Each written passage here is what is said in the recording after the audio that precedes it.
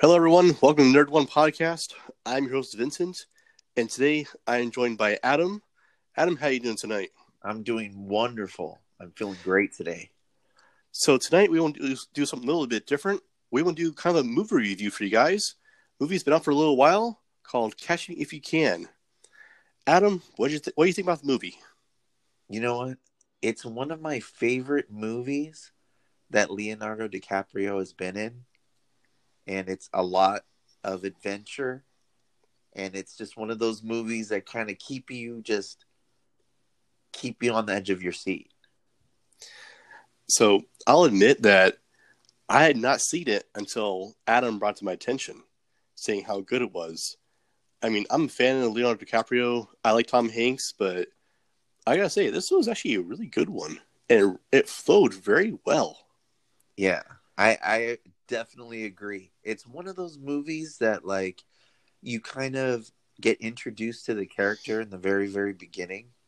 You start to see where they came from, and then you start to see how it's kind of like coming of age. Like, you see how they start and get more, more skilled, and then it just becomes so entertaining. I think it's one of the most entertaining movies that are out there for Leonardo DiCaprio, because he's such a great actor. I mean, he's great in everything he does. So I guess I could say that about a lot of his movies.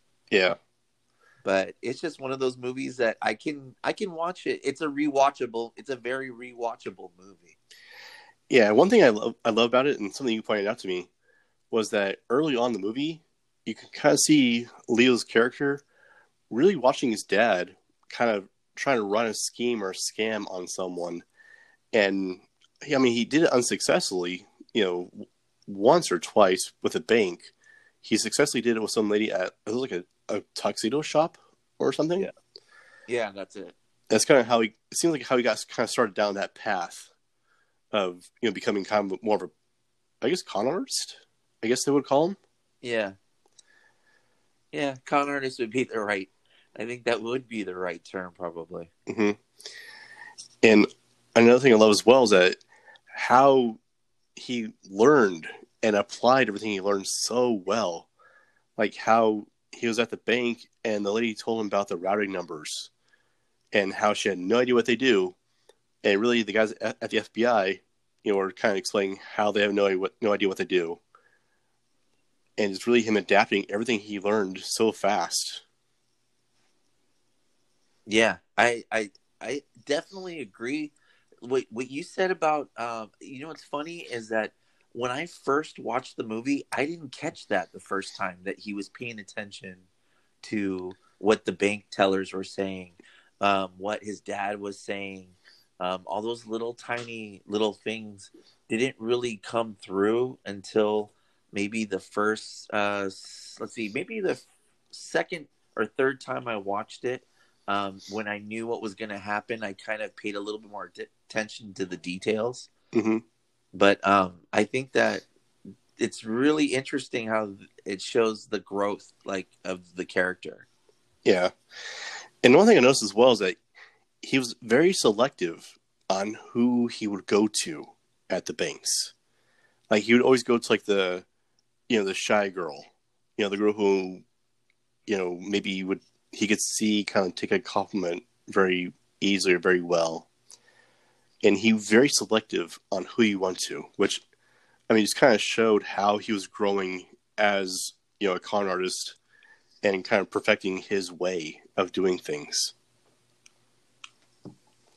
That's very true. I noticed that he liked to pick a vulnerable person that he could use his social engineering with. Yeah. Yeah. And then it seemed like he quickly expanded it to not only making, forgery checks, but really impersonations of people. Like how he basically impersonated how to be a pilot, but I think it was Pan Am. Yeah, definitely. And I totally understand why. When you see the movie, he looked at how everybody treated the pilot, and that when he first tried to go to the banks, nobody wanted to cash his check. Yep. Like everyone just looked at him and they're like, we don't know you. We don't know who you are.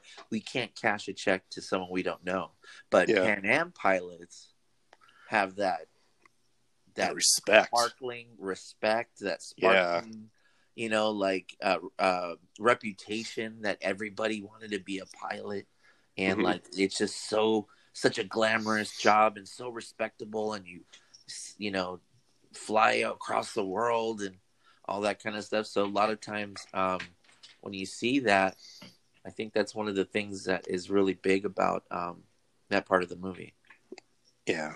And also kind of go back to how he, kind of developed his, skills on this. I love the scene where they kind of pan over to the tub of his hotel. He has all those toy airplanes in there. He's soaking them just to get the little logo off the tail of the plane, so you can put them on the checks to make them look so much more official. Oh yeah. Well, did you notice in the very beginning of the movie how he was ripping? He had a fascination with it. He would rip the labels off of the beer bottles. He would rip labels off of stuff, and for some reason he had some kind of weird fascination with that. Yeah. So he knew how to like take stickers and things off of things, and that became a very dangerous strength or a very dangerous skill that he was able to use.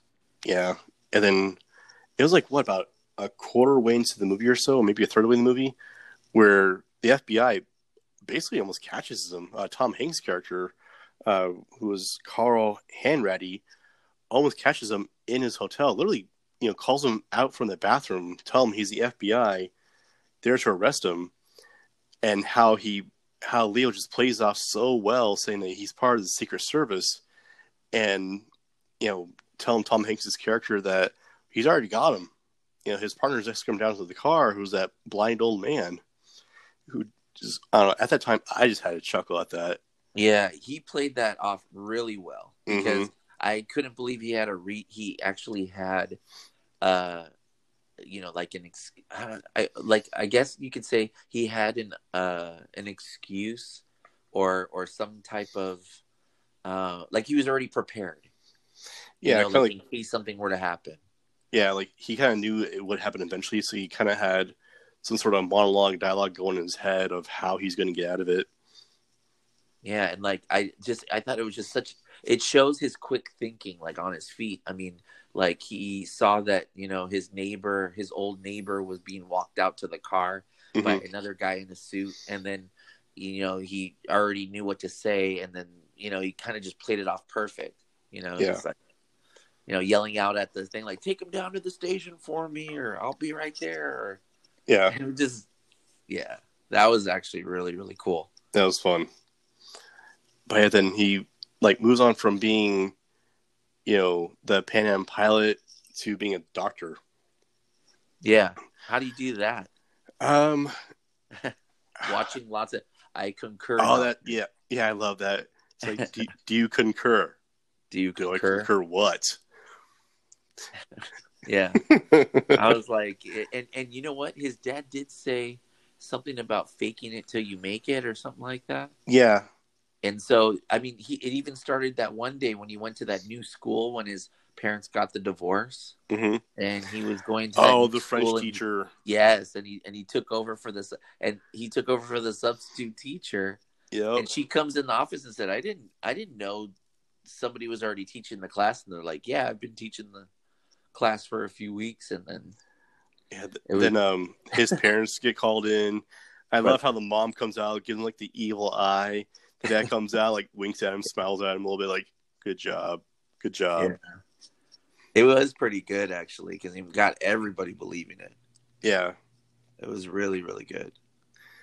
Yeah, but when he was the doctor, I love how everything he did in this movie, he really just watched movies to kind of learn about it, and then at the what was it, the overnight ER, something like that, when the kid came in with a broken leg. Yeah, how he was shaking, he just basically wanted to get out of there, and the moment he did, he went right to the janitor's closet and threw up. Yeah, it's like that. I can't really handle this. Yeah, it's crazy. Like even though he's playing this character of like, he's playing all these false characters or whatever, impersonating these people, he's still like, you see the real Frank Abagnale Jr. kind of come out, that he's just a kid, like he threw up, or something happens and he's just like genuinely scared, or it's pretty crazy. Yeah, one thing that happened later on in the movie, that kind of caught me off guard a little bit, was he basically mentions his age. Because I know in the beginning of the movie he's, high school and all that, but, throughout this entire time, he's still a minor this entire time. Yeah. He mentions later in the movie he's only 17. And I kind of figured he would be like in his 20s or so by the time all this was going on. Just showing like he was moving fast on this stuff. Yeah, definitely.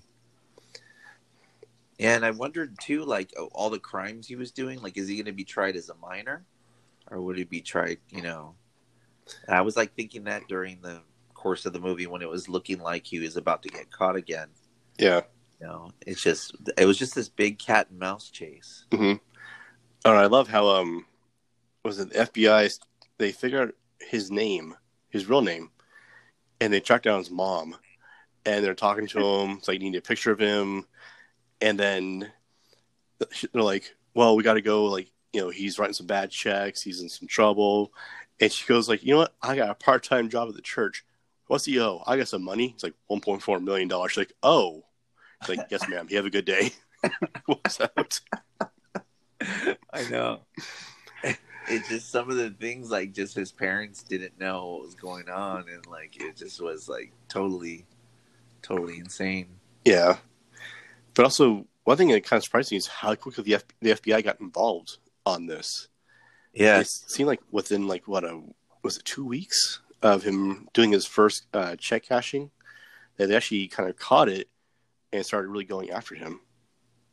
And they didn't really have the technology that we have today, so it's like it did take a really long time to catch a criminal of that type of, when they're not used to getting that type of crime and that type of like with the false checks and everything. It's really difficult. And even like the whole FBI, did you notice how when the FBI agent was trying to tell his colleagues about what was going on and educate them about check fraud, they're all laughing and like making all these like misogynistic jokes about, like, well, I tell my wife fixes the finances. Yeah. And that kind of stuff. And like, they don't even take this whole thing seriously. And he's like the only one taking it seriously. Yeah.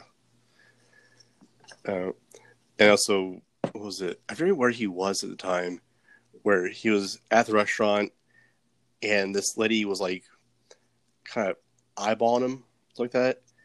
And eventually they go back to his room and I think she's a prostitute. Oh, yeah. Because she's played by Jennifer Garner. Yeah. Like, how much would you pay me for a night? And he kept like up at the ante and she's like, no, more. And he's like, $1,000. And she's like, yeah, you can have me all night for $1,000.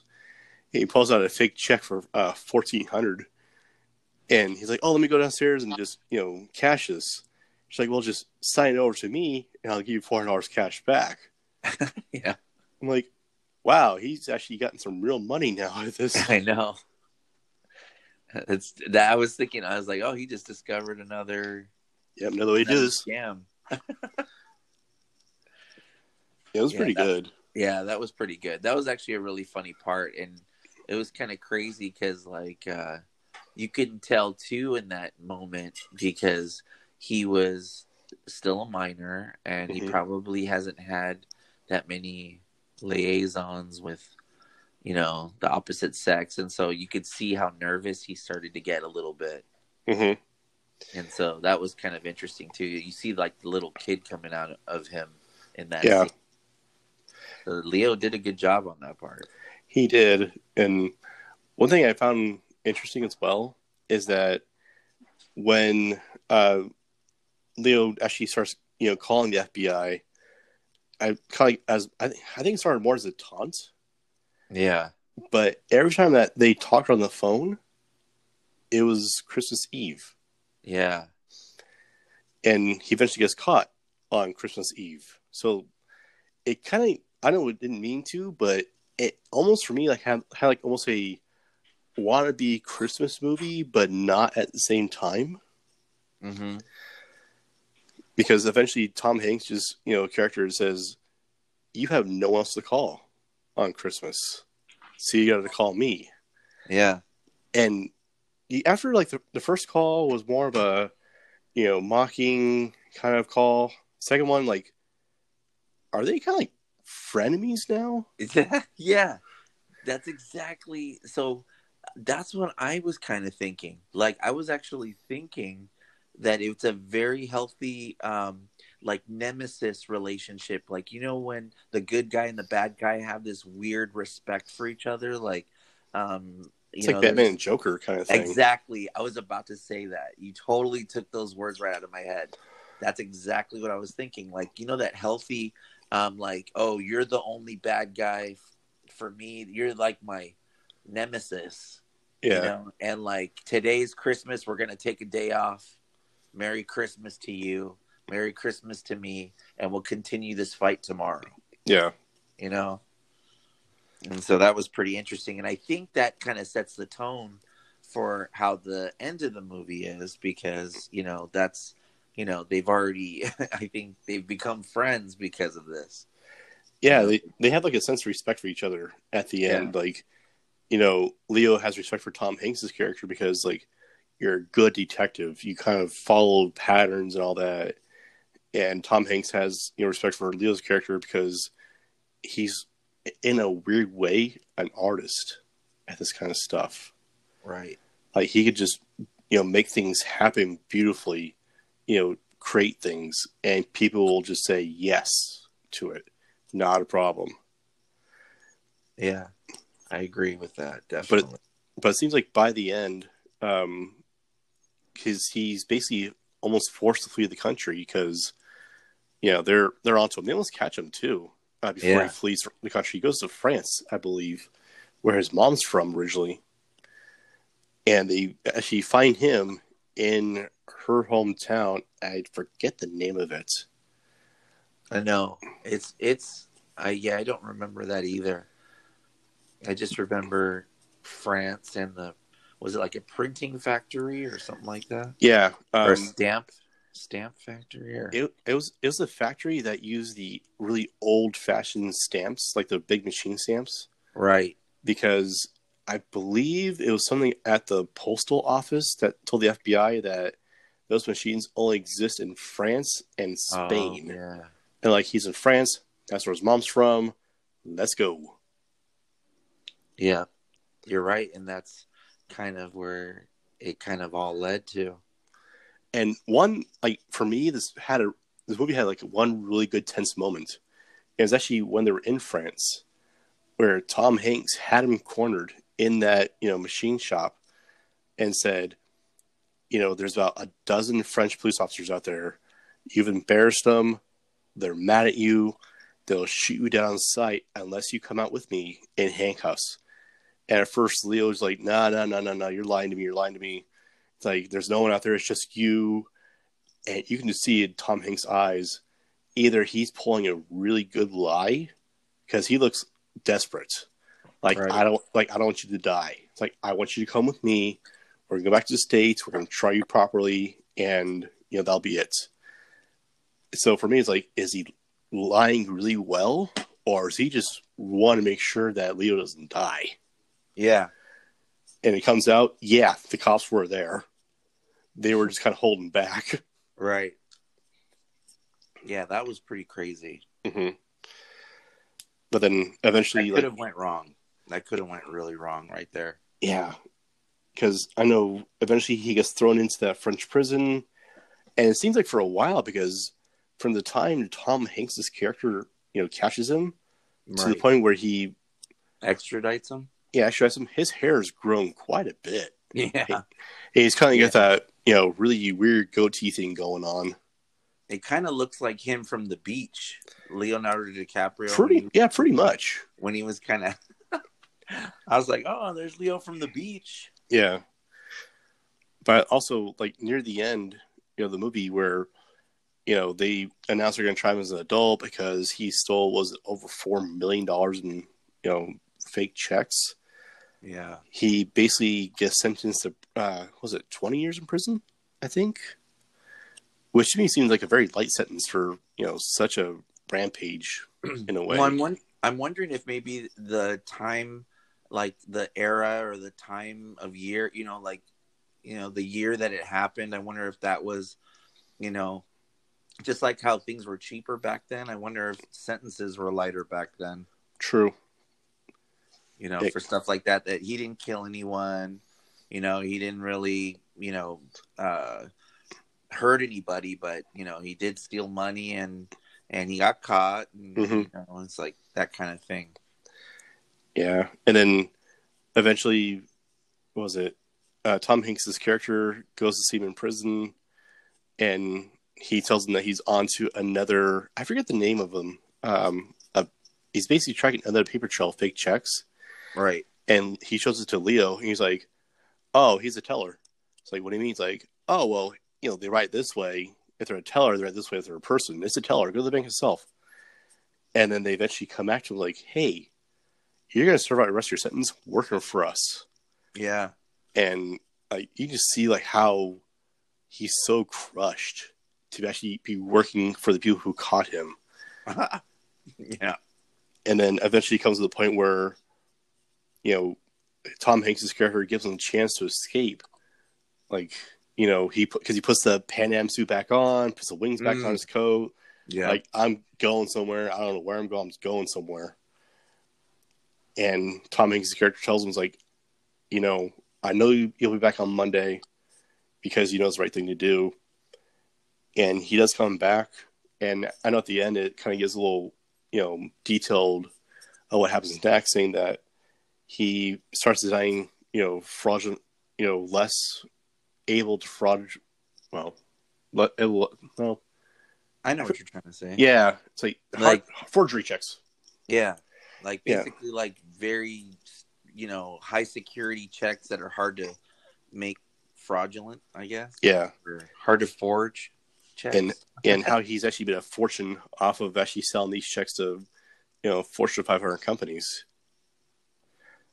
Yeah, and it's so awesome how all the bad actually, equated to something good. Yeah, it turned into a weird positive. Yeah, like a really weird positive, and that's kind of what makes this story so enjoyable, kind of, because it's kind of cool. It's like if you can't beat them, join them.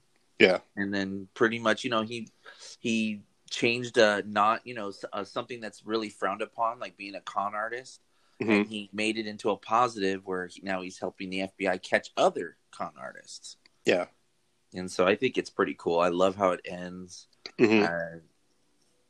It's a really so much. The movie, that must have been a lot of fun to make. It looked like it, but I mean, I really enjoyed it. I mean, we both watched it on Netflix, so it's if you have Netflix, it's something, just hop on there, watch it. It was just a little over 2 hours, before the credits. So yeah, if you have time, I'll say watch it. It's a good ride. It's fun. Definitely. Yeah, I mean, if you haven't seen that movie, definitely go out to your nearest Redbox, or, I mean, if you have Netflix, you don't need it. It's easy to go and just find it in your algorithm and search for it. It is everywhere. It's been out for a really long time, but yeah, I think it's 10 years now. Yeah, I think so. About 10 years. Yeah, it's one of those movies I always meant to kind of watch. I just haven't yet until watched it a couple days ago. Yeah, it's a really awesome movie. But yeah, I'm glad we got to talk about it today too. Yeah, but yeah, I mean, so yeah, I would recommend it. And one thing I definitely recommend it. And one thing I like to do is if anyone listening to this enjoys our reviews on this, leave suggestions for another movie. We'll watch it. Definitely. I'm totally down to hear people's suggestions, because there's a lot of movies that come out, and sometimes so many movies come out every year. Not everyone has time to watch every single good movie out there. I mean, we only get to really see the ones that we see the commercials for or the trailers for on accident. Pretty much. So I think that would be really good. I love getting recommendations from friends and family and, people listening. That'd be the coolest thing to be able to discover a new movie. Mm-hmm. But yeah, for the movie, that's all I have for today. That's all I got. But Well, I'm really glad we got to talk about this today. Yeah. So, for anyone out there, for myself, once again, I am Vincent. You can always find me here at anchor.fm/nerd1. You can find me on Twitter at nerd15, NERDONE5, or email me at nerd1podcast@gmail.com. Adam, where can everyone find you? Well, I am at anchor.fm/DioVicious. That's DIOVICIOUS. And pretty much you can search that on any social media platform and you'll be able to find my page as DioVicious World Radio. All right. And one more thing is, if you like this podcast, please like it, subscribe to it, share with your friends. Let's get the word out. But until next time, I'm Vincent. And I'm Adam. And we'll talk to you guys later. Have a great night, Right. great day. Have a good night, guys. Bye.